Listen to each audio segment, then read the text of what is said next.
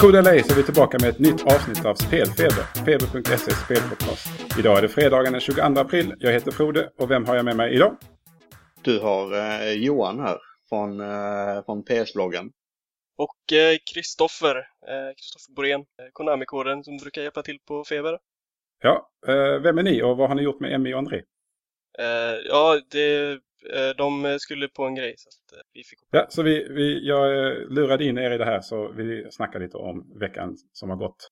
Och då blir jag ju direkt nyfiken vad du har spelat, Johan, den senaste veckan. Det har faktiskt varit en hel del Severed för recension. Det här nya vita-spelet från Drinkbox Studios. Studion bakom Guacamelee till exempel. Ja, och Mutant Blobs Attack. Precis. Det är sällsynt att se ett vita-exklusivt spel som utvecklas i väst nu på tiden. Så att det är ju intressant. Ja, men vad tyckte du om deras tidigare spel? Jag är väldigt förtjust i Mutant Blobs Attacks. Det är ett av mina favoritspel på vita faktiskt. Och det släpptes ju ganska tidigt i livscykeln på vitan. Men även Guacamelee är fantastiskt. Nu är jag inte tillräckligt skicklig på den typen av spel så att jag lyckades aldrig 100% det. Ja, det fanns några segment där som jag har svurit mycket över. Men jag tror jag har pratat om den där faktiskt. Ja, det är jag med. Det är helt fantastiskt spel faktiskt. Jag är mycket med Metroidvania-genren som andra spel inte ens har lyckats med efter. Men nu pratar vi inte om det. Vi pratar om de här nya grejerna. Severed. Vad gör man i Severed? Severed är man skulle kunna säga en blandning med en klassisk dungeon crawler i första persons perspektiv. Och mer eller mindre ett mobilspel där du använder svep på pekskärmen liksom för att attackera monster och så vidare. Det är ju den sedvanliga vackra designen som Drinkbox har. Den återfinns ju i spelet, helt klart. Och det är väldigt, väldigt intressanta karaktärsdesigner och miljödesign och så vidare. Och med mobilspel antar jag att du menar den där 1% av mobilspelen som faktiskt är okej. Ja, sen vet jag inte om jag är så förtjust i det här med svepande på pekskärm oavsett. Men det är ju en variant att köra. Jag har också kört en del och jag känner nog ganska likadant att miljöerna och karaktärerna och stämningen är ju riktigt, riktigt bra. Liksom det var ju både Mutant Blobs Attack och framförallt Guacamelee då. Det har ju samma Centralamerika stämningen och färgerna. Men det är lite segt.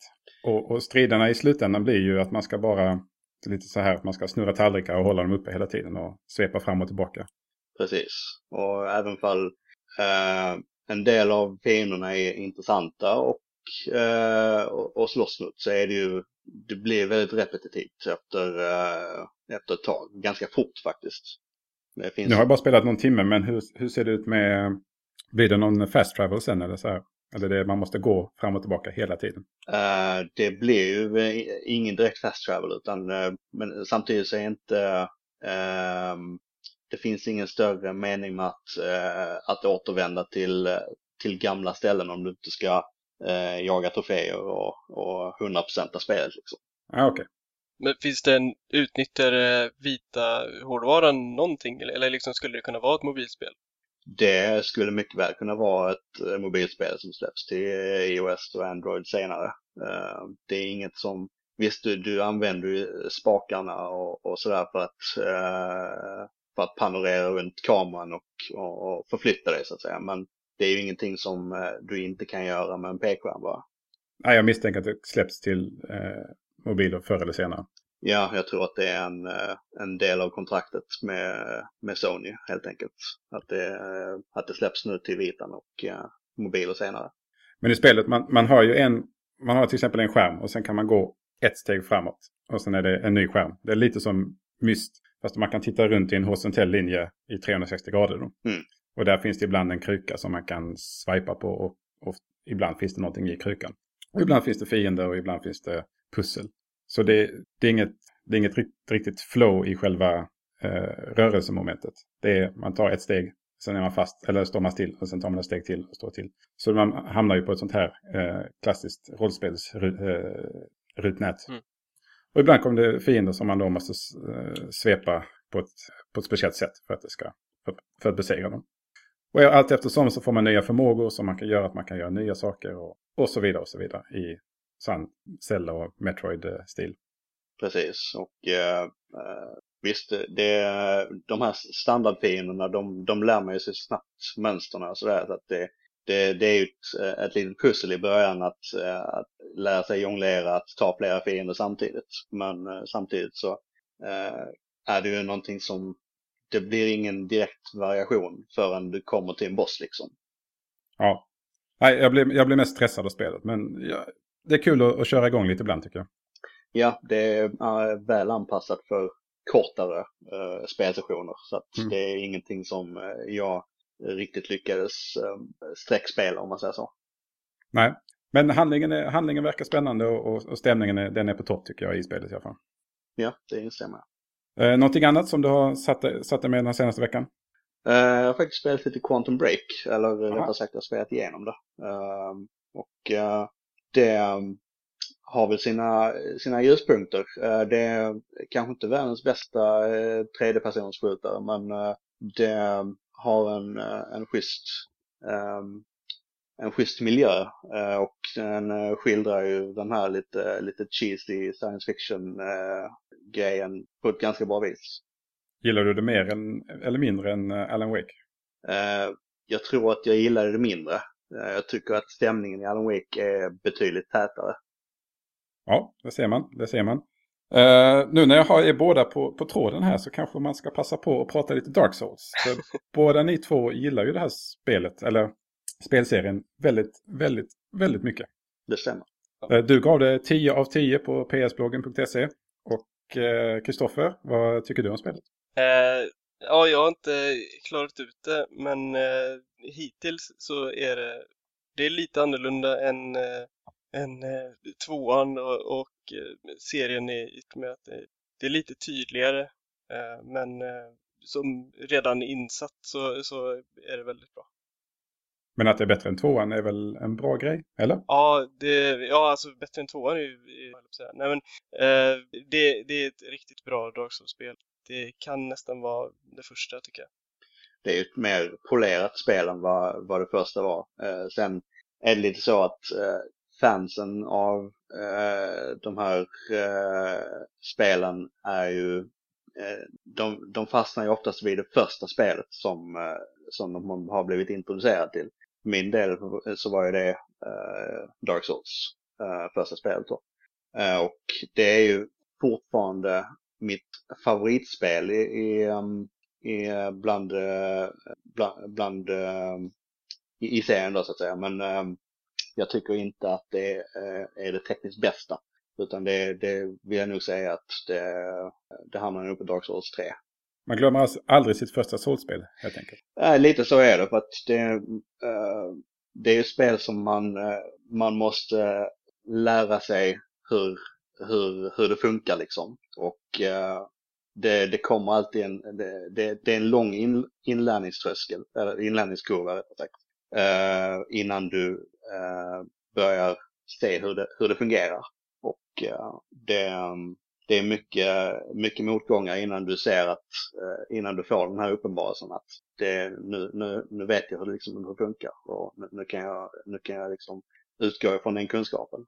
Ja, lite så jag känner när jag spelade Bloodborne. När det klickade, den känslan, den kommer jag aldrig uppleva igen tror jag. Nej, precis. Inte inom Souls-spel i alla fall, eftersom nu, det var där jag har spelat både Dark Souls 1 och 2, men jag fick aldrig den aha-upplevelsen där. Den kom senare i Bloodborne. Och det är därför jag har det som favoritspel i Souls-serien. Även om jag har spelat dem sen både Dark Souls 1 och 2 efter och gillat dem väldigt mycket, så är det fortfarande Bloodborne som är överst. Nu har jag inte själv gett mig på Dark Souls 3 ännu på grund av livet. Så vi får se, va? Men för mig är det fortfarande Dark Souls eller Bloodborne som är överst. Just på grund av den här aha-känslan som jag fick uppleva. Ja. Men det känns som de fick lära sig, eller de lärde sig ganska mycket av Bloodborne, som är, alltså den tekniska sidan med striderna känns inte lika liksom hafsiga som innan. Alltså det är inte så att du inte kan kontrollera din karaktär väl och sådär, men nu är det mer specialtekniker som du kan använda, och varje vapen har olika specialattacker som du använder mana till och sånt där. Så det känns mycket tajtare i striderna och snabbare, tycker jag. Ja, på tal om snabbt. Har någon av er spelat Doom-betan? Nej, det har jag faktiskt inte lagt ner tid på. Nej, jag har bara sett det. Jag jag laddade igång det, för det var en öppen beta. Så det var bara att ladda ner och spela. Och första intrycket var väl att jag kände att jag spelade Quake och inte Doom. Och jag fick en extremt klaustrofobisk känsla av spelet på helt fel sätt, på grund av att jag spelade det här på PlayStation 4. Så då är det svårt att få det här snabba muskontrollen att titta åt sidan hela tiden. Det är ganska små och tajta banor. Och sen går det ju väldigt mycket snabbare än många andra FPS-spel, i alla fall speciellt på konsol. Ja, det är ju inte skapat för handkontroll egentligen från början, så att säga. Så att det ska bli intressant att se hur mottagandet blir överlag. Speciellt med tanke på att de har ju ändrat på fundamentala bitar, som att det inte är du inte plockar upp vapen på kartan, utan att du har en färdig loadout när du startar liksom. Men det är väl moderna spel. Men jag hade nog gärna velat ha det. Men frågan om jag hade velat det egentligen, men någonstans i bakhuvudet känns det ju att men jag minns ju hur Doom var. Jag vill ha det som jag hade för. Sen om jag verkligen vill ha det så eller inte, det vet jag inte. Men det som den här multiplayer-betan bjöd på var för mig inte så intressant. Jag gillar att det går snabbt, och jag gillar att ingen av dem jag spelade mot förstod det här med splash damage. Så jag dominerade mina matcher. Men om jag ska spela så då, för mig i alla fall, blir det någonstans där jag kan använda mus och tangentbord. Det kan man göra med PlayStation, men frågan om det stödjer det vet jag inte. Nej, det verkar väl inte så i alla fall. De har inte indikerat det i alla fall. Sen känns ju Doom som i alla fall ett spel som jag tror att många vill köra single player-delen av först och främst. Till skillnad från Quake, som kanske hade varit liksom ett multiplayer-spel först och främst. Samtidigt, hur gör man det ett modernt Doom-spel liksom? Det senaste var ju Doom 2. Och så har vi Doom 3 också, som var wow. Jag har försökt att spela igenom Doom 3 vid flera tillfällen, och jag kommer kanske 2-3 timmar in. Sen funkar det inte längre. Nej, det de flesta antagligen förknippar med Doom, det är ju Doom 1 och Doom 2 Hell on Earth. Så hur gör man det modernt? Vet jag inte. Men som sagt, jag är intresserad av enspelarkampanjen. Men den här multiplayer-delen vet jag inte om den kommer locka mig när spelet väl. Inte på konsol i alla fall. Och då kan jag tillägga att jag gillar att spela på konsol. Jag föredrar att spela på konsol. Men det här spelet, det får nog bli på en dator med mus och tangentbord. Ja, det är som tidigare nämnt, för min del så är det kampanjen som lockar. Jag har inte så mycket sug efter online-spel i den genren längre i alla fall. Ja, det går ju väldigt fort, och det är väldigt viktigt. Det känns väldigt viktigt att ha koll på sin omgivning hela tiden. För i enspelarkampanjen kommer ju folk, alltså då vet man ju, det är lättare att hålla koll på sin omgivning och fienderna. Men när man spelar med andra mänskliga spelare så kan ju vad som helst hända. Och därför tyckte jag inte riktigt det funkade så bra med handkontroll och farten och styrningen och allt runt omkring i betan då. Hur tyckte du synfältet var liksom? Det var det som var problemet. Ja. Jag skulle gärna vilja ha lite större field of view på det där. Men det var ju mycket tack vare att det gick så snabbt, och banorna de banor som fanns där var ganska små. Och sen har jag spelat väldigt mycket Quake i mina dagar också, så då är man van att när det går så här fort att man ska ha konstant koll överallt. Så. Det hör inte till vanligheten att uppleva 60 FPS på konsolen nu för tiden, så att det är nog vana det också. Ja. Någonting annat som någon av er spelat som ni tycker är värt att nämna? Nej, det har varit lugnt i övrigt. Ja, nej, jag har dedikerat all min tid till Dark Souls. Hur många timmar har du betat av? Jag tror det är runt 45 timmar eller något sånt. Ja, det har bara börjat. Ja, precis. Jag har kört klart, nu pratade André om det förra veckan, men Ratchet & Clank. Och jag har började direkt min New Game Plus på det, eller Challenge Mode. Okej. Inte mycket mer att tillägga, förutom att det är sjukt bra. Jag älskar de tidigare spelen. Jag har ju Platinum samlingen också. Till och med Gladiator. Kört. Även de gamla spelen har jag fått alla de här challenges eller vad det nu var. Sjukt bra spel. Billigare än ett vanligt spel. Det är bara... finns ingen anledning att inte köpa det om man vill ha ett plattformsspel. Lite dock besviken på valet av vapen de har slängt in. Men ja, man kan inte få allt här i världen. Jag plockade upp den nu i veckan så att jag kommer tillbringa lite av helgen med att testa det i alla fall. Ja, snortajt plattformsspel. Det kan inte rekommendera mer. Ja, jag ska plocka upp det efter Dark Souls också.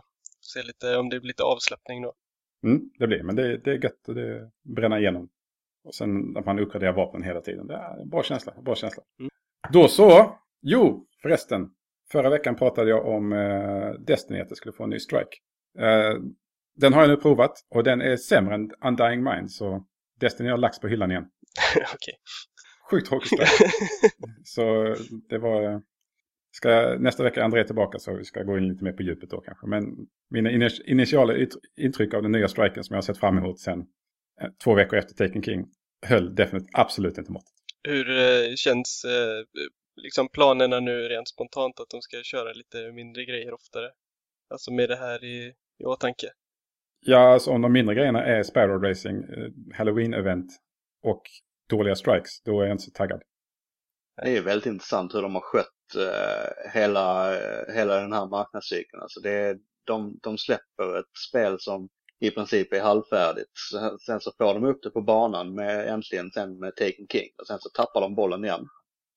Ja, alltså, men när de väl har bollen och de har material att leverera så är det ju riktigt skoj med Destiny. Ja, det är ett fantastiskt spel när man vill ju älska det liksom. Jag tror det är det som är grejen med alla som spelat. De vill ju älska det och de visar det genom att spela det. Men gång på gång så trycks man ner med grejer som den här fruktansvärt tråkiga striken. Jag lyckades faktiskt inte ens orka mig igenom kampanjen i grundspelet. Ja, den är kanske inte den bästa. De har fixat till den lite i Taken King, men ja. Men som jag har sagt det många gånger, säger det igen. Skyddskänslan i Destiny är fantastisk, top notch. Ja. Och det är ju därför man kommer tillbaka. Och sen att lira tillsammans med vänner i ett fireteam, det är bra grejer. Men jag skriver på Prison of Elders nu den här helgen förhoppningsvis, så får vi se om jag har något bättre att säga om det. Ja, det ska bli spännande. Då tycker jag att vi tar och går in lite på veckans nyheter. Ja, då låter det nästan som en upprepning här för att det har kommit nya rapporter om den här nya PlayStation 4-konsolen. Eller den uppdaterade PlayStation 4-konsolen, eller vad man nu kan kalla det. Ja, den trimmade. Ja, denna gång var det Giant Bomb som hade en rapport kort följt av Eurogamer. Som nämnde att konsolen skulle ha samma CPU, samma GPU och samma minne, 8 GB då. Bara bättre, modernare och bättre. Ja, det var väl lite skillnad på GPUn i alla fall. Den skulle ha fler compute units på den. Precis, men det skulle vara någon sån här Jaguar-grej eller? Ja, det är CPUn. Men själva GPUn skulle ha fler compute units. Så att den kommer att klara lite mer. Den är fortfarande byggd på samma struktur men har lite mer kräm. Och den här krämen skulle då användas för att få spelen upp i 1080 med 60 fps. Och det, enligt denna rapport då, ska det vara ett krav från Sony att spelen som har det här speciella, som är anpassade för den här konsolen, ska köras i 1080p med 60 fps. Alla spel. Var det inte bara 1080p som var kravet? Jag tror inte att kravet var 60 fps. Okej. Så att det tror jag inte att de har satt några krav på. Det är mycket möjligt. Och spelen ska ha ett Neo-mode. Den går ju under kodnamnet Neo då, enligt den här rapporten. Spelet ska ha ett Neo-mode och ett gammalt standardläge då. Där spelet ska fungera på både den gamla konsolen och den här nya konsolen då. Och det får inte vara några innehållsskillnader på spelen. Så den egentliga skillnaden är att det blir samma spel på PlayStation 4-konsolen vi har nu. Och den som då enligt rapporterna kommer under hösten. Enda skillnaden är då att det ska köras i 1080p. Och då kanske ha bättre grafik eller bättre framerate eller något annat. Några andra skillnader ska det inte vara. Nej, precis. Så. Det var... de hade ju även satt krav på att det inte ska få lov att vara sämre prestanda på Neo-versionen. Så att utvecklare kan inte hålla på att förbättra grafiken och sen så få en sämre framerate på Neo-versionen. Utan det är någonting som kommer att kollas av Sony i så fall.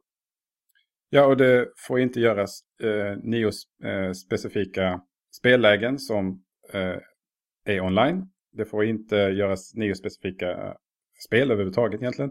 Inte Neo-specifik DLC. Så om man vill ha en konsol som spelar ett PlayStation 4-spel fast lite bättre, så är det Neo som gäller. Annars ska man vara nöjd med, eller ska man kunna klara sig med det som man redan har. Ja, alla de här bitarna är ju för att Sony vill försöka minska eller försöka undvika en fragmentering av användarbasen. För att de har ju haft en riktigt bra start på den här generationen och det vill de ju säkert inte påverka. Nej, och likadant buggar. Det får inte finnas buggar i ena versionen som i den andra. Så de har ganska strikta regler för att folk inte ska känna att det blir olika, att de ska känna sig lurade för att de köpte den här konsolen redan. Men det känns ju samtidigt som ett väldigt konstigt halvsteg till, jag menar det blir svårt att motivera på något sätt varför man ska köpa en Neo PlayStation 4 då, liksom, utan att liksom kanske skyffla skit på sina gamla spel. Liksom. Kolla vad dåligt det presterar här, eller liksom hur grynigt det ser ut. Bara, nu finns det högre upplösning eller kanske presterar bättre i frames eller sådär. Alltså det blir väldigt konstigt för dem att inte ta ett steg till en ny konsol och överge alla sina andra användare eller att inte göra någonting alls. Men vi är redan där. Titta bara på Fallout 4. Det är skit på konsol i jämförelse med PC-versionen. Ja, fast Bethesda spelar alltid varit skit på konsol. Ja, men det här är exceptionellt skit. Sen så är det ju samma sak med Dark Souls. 60 FPS på PC, 30 på konsol. Ja, men det är inte samma tillverkare på samma sätt. Nej, men din PC-versionen är ju alltså uppenbarligen bättre där. Och det blir bara mer och mer sånt här. Det var nästan från början när konsolen släpptes, eller båda konsolerna släpptes, så såg man ju att PC-versionen var ett steg före.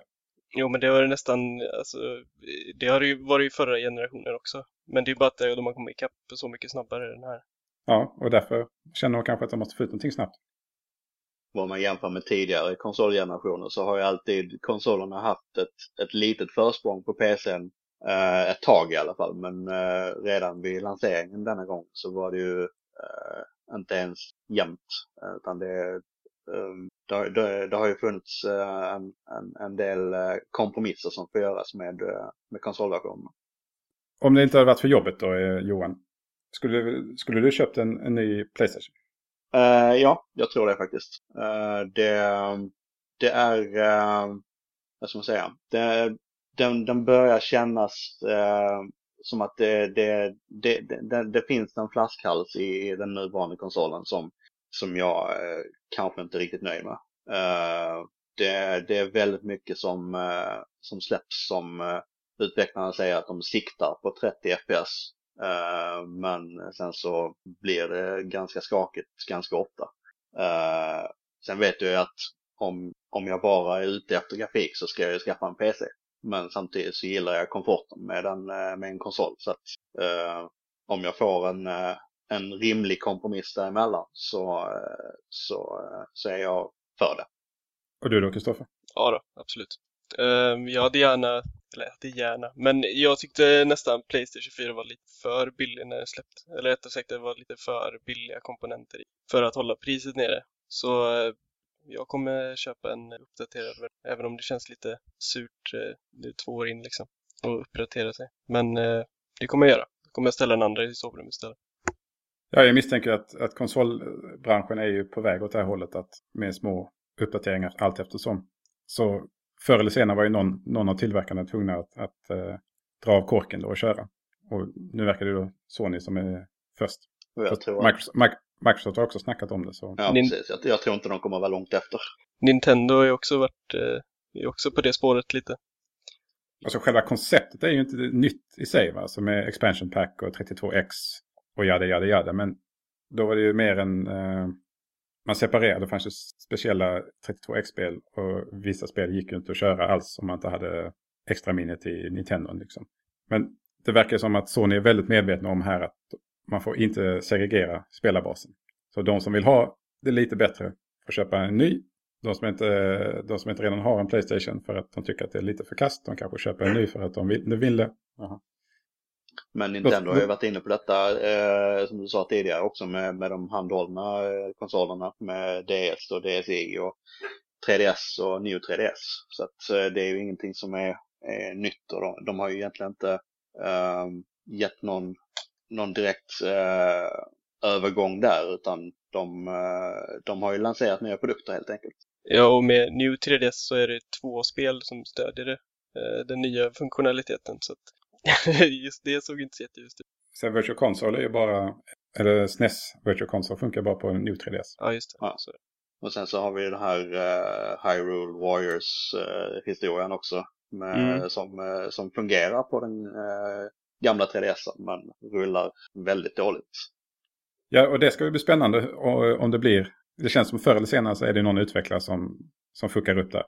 Ja. På den nya PlayStation då. Och sen kommer det bli intressant vad det kommer bli för prissättning, för att ja, men liksom om man kontrar PlayStation 3s 6000 prislapp från första början och så PS4 på 4000 och så vad det nu det här 2 år senare kommer bli.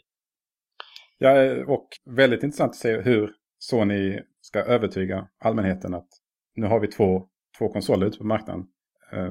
Välj den som passar liksom. Och dessutom den där VR-komponenten som ska dyka upp också.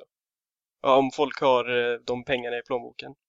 Det är just därför som jag tror att det inte kommer att bli en lansering till hösten, utan jag tror att de kommer att vänta till första kvartalet nästa år med Neon. Ja, de måste ju börja snacka om det, och problemet är väl nu att nu går det rykten på även på vanliga sidor, inte bara spelsidor.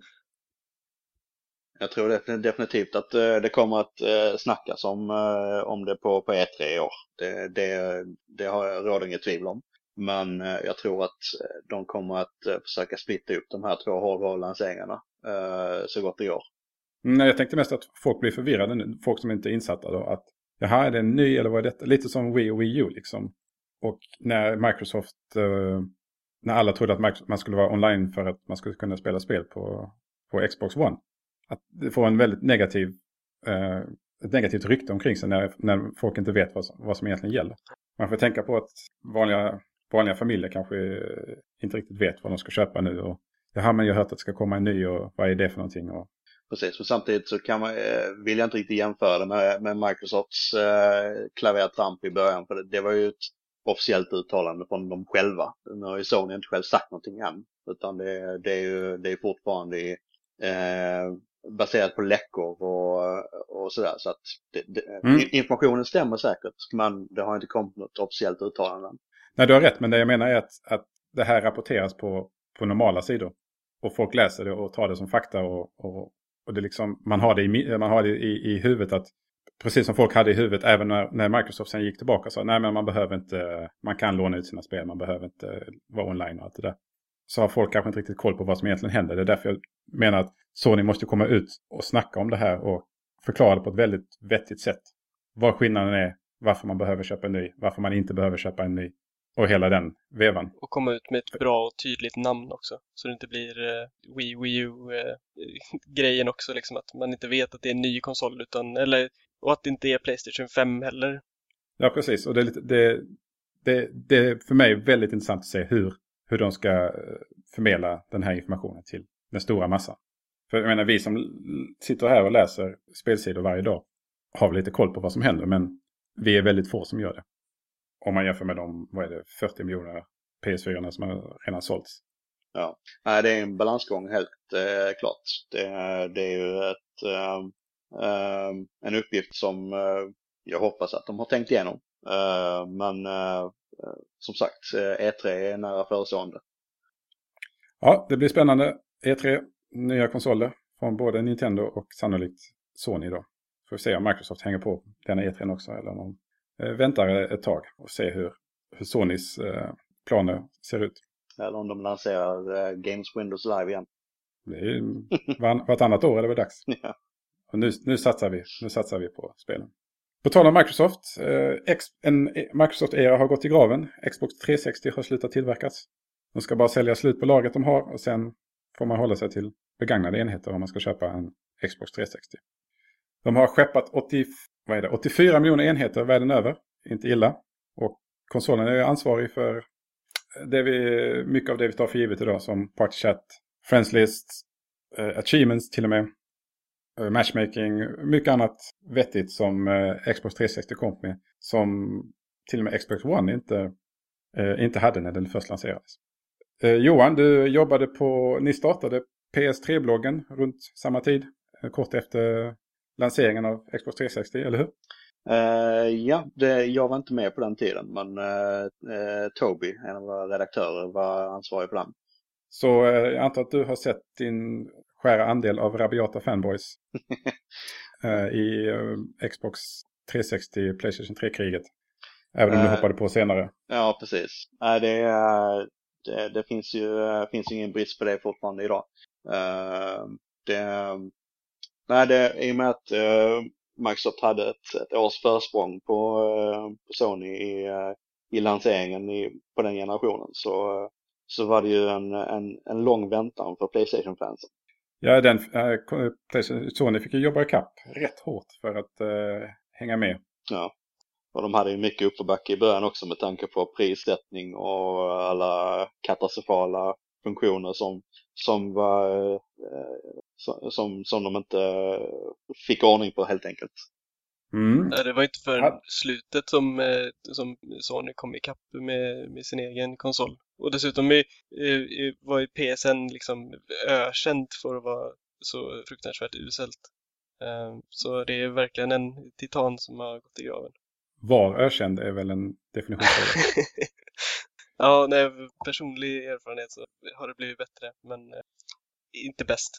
Ja, men nu skippar vi PlayStation. Vi snackar om Xbox. Hade ni en Xbox 360? Inte från lanseringen, utan jag fick införskaffa den senare. Ja, samma här. Jag började med PlayStation. Men det var mycket bra spel som kom till Xbox, så att det var en tidsfråga. Har du några favoritspel från tiden som var speciella för Xbox? Jag tror min yttersta favorit var nog Halo Reach faktiskt. Det kanske är lite ovanlig del i serien att hänga upp sig på, men jag tyckte det. Och sen... var det multiplayer då som lockade, eller var det? Både och faktiskt. Men mest singleplayer. Jag körde mycket cool. Men det var ju online som de 360 var starkast på, tycker jag. Jag minns fortfarande när jag körde igång den första gången jag körde igång Xbox 360. Och så kom det upp en liten ruta så bara, nu är du inloggad. Jag bara, är jag online nu liksom? Jag var ju van med online-adaptern till PlayStation 2. Där det absolut inte var så där lätt.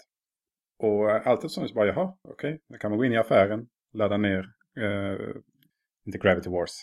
Geometry Wars, ja. Och så bara, 5 minuter senare så hade jag det på konsolen och bara kunde köra. Det var lite av en aha-upplevelse. Men jag köpte inte min Xbox 360 förrän ett år efter det lanserades. Det var i samband med Gears of War. Då kunde jag inte hålla mig längre. Så åkte ut till Mediamarkt. Kom hem med Gears of War och en Xbox 360. Och en extra kontroll. Jag tror det var säljpunkten för väldigt många när Gears of War släpptes. Och sen jag kom hem så spelade jag väldigt, väldigt, väldigt mycket Gears of War. Sen får man inte glömma Xbox Live Arcade heller. Som föddes och dog på den plattformen. Men var ett otroligt lyft för hela indiespelserien. Liksom. I synnerhet med satsningarna som Summer of Caves, precis som du säger. Att det fanns kampanjer som var specifika för att lyfta fram just de här små utvecklarna och väldigt speciella spel. Som var väldigt starka kampanjer till en början, men som vattnades ur lite med tiden. Va? Men de första åren var fantastiska. Lever Xbox fortfarande? Ja. Ja. Kör ni Elite eller? Ja, jag köpte Eliten. Ja, jag kör den första OG-versionen. Den tuffar på fortfarande. Låter som ett jätteplan, men... Ja, det är bara att gratulera. Ja, tack. Ja, min röd ringade precis när jag skulle börja spela Gears of War 3. Och då har jag inte haft...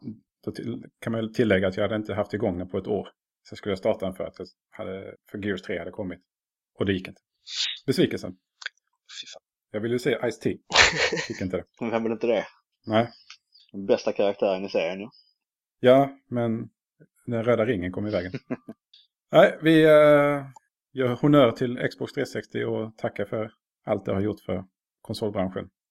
Och så går vi vidare till lyssnarmail som vi har fått in, men vi håller det till nästa vecka. Och försöker istället få Johan att prata om sin krönika som han skrev på psbloggen.se igår. Eller publicerade den igår i alla fall. Jag antar att du har skrivit den tidigare. Ja, precis. Det handlar om fokustestning av spel, eller är spel för alla? Eller ja, om alla spel ska vara för alla. Ja. Rättare sagt. Så att, kör din säljpitch här för krönikan så ska vi se om vi kan... Ja, det är ju en diskussion som brukar bubbla upp i samband med att From Software lanserar ett nya spel.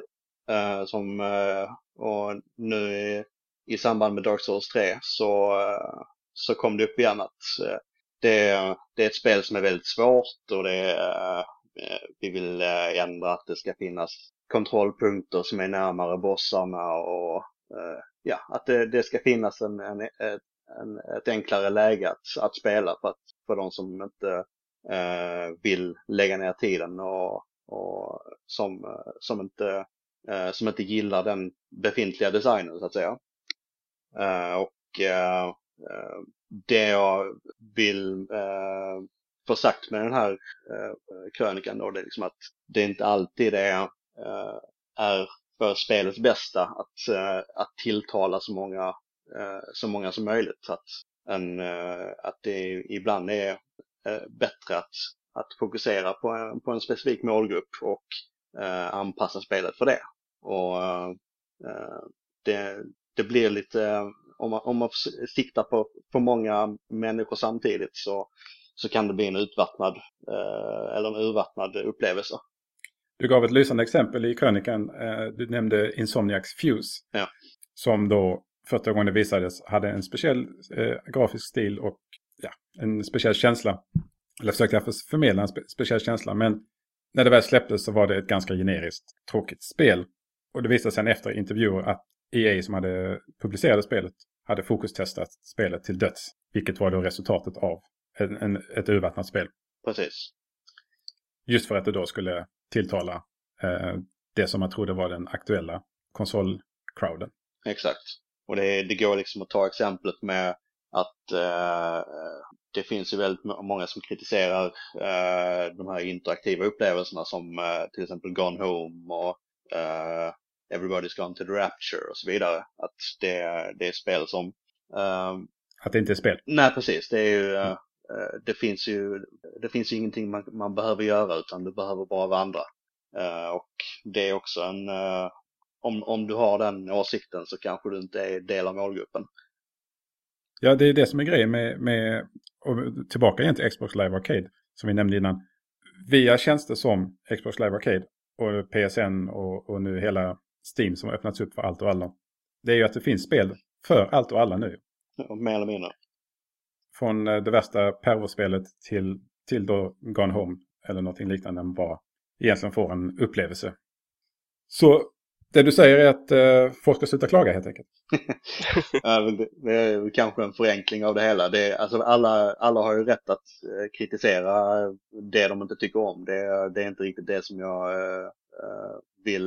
vill trycka tillbaka utan det finns en artistisk vision oftast med ett spel och om det inte passar dig så finns det säkert något annat som gör det. Finns det något spel som är väldigt nischat som ni tycker om men ni vet att ingen annan tycker om? Svår fråga. Ett spel som är väldigt nischat men det finns visserligen många som har hyllat det. Det är ju Her Story. Mm. Det är ju väldigt många som har klagat på det men det är samtidigt ett väldigt prisbelönt spel. Det är helt fantastiskt. Du gillar det alltså? Ja, absolut.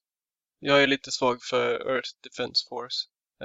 Och det vet jag är dåligt. Men det är någonting som är gött med att springa runt och skjuta jättemyror i flera timmar. I 10 FPS. Ja, men det är fint bildspel. Det var det som bäst. Slow motion heter. Precis. Men ser du ser en trend med det här fokustestandet, eller har det lugnat ner sig? Jag känner snarare att det har lugnat ner sig lite från då Fuse-tiden. Ja, fokustestandet i sig har ju kanske förändrats. Det är ju mer att kritiken från allmänheten som har blivit mer omfattande med växande sociala medier och så vidare, så att det har blivit mer synligt. Och det är väl kanske mer det som jag har skrivit den här krönikan som en reaktion mot. Att det är väldigt många som vill se ändringar i spel, men som kanske inte riktigt är en del av målgruppen för spel, så att säga. Nej, och sen får man ju aldrig glömma heller att spel kostar ju brutalt mycket mer än det gjorde tidigare. Så vill man göra ett super AAA-spel så vill man ju garanterat få pengarna tillbaka om man är som utgivare då. Och då gör man väl allt man kan för att försöka få så många som möjligt att spela det. För det i slutändan handlar det om pengar. Ja, definitivt. De gör inte det här för välgörenhet. Sen så tror jag att det just exemplet med Fuse är ju inte bara ett skräckexempel för konsumenter, utan jag tror att det har blivit ett exempel för utgivare också. För jag tror att många har lärt sig av att inte riktigt titta för mycket på siffrorna, utan kanske se efter lite mer vad utvecklaren har för vision och utgå från det. Men sen så finns det ju alltid andra faktorer att ta i åtanke också, som budget och så vidare. Det är ju som sagt en business. Ja, men det är kanske därför vi ser fler och fler stora utgivare ge ut mindre spel. Att de satsar pengar på de här mindre spelen som är då lite mer, låter till Preto säga, men lite mer artistiska, som Entwine. Nej, inte Entwine. Vad fan heter det? Det svenska spelet. Inte Entombed heller. Unravel. Okej.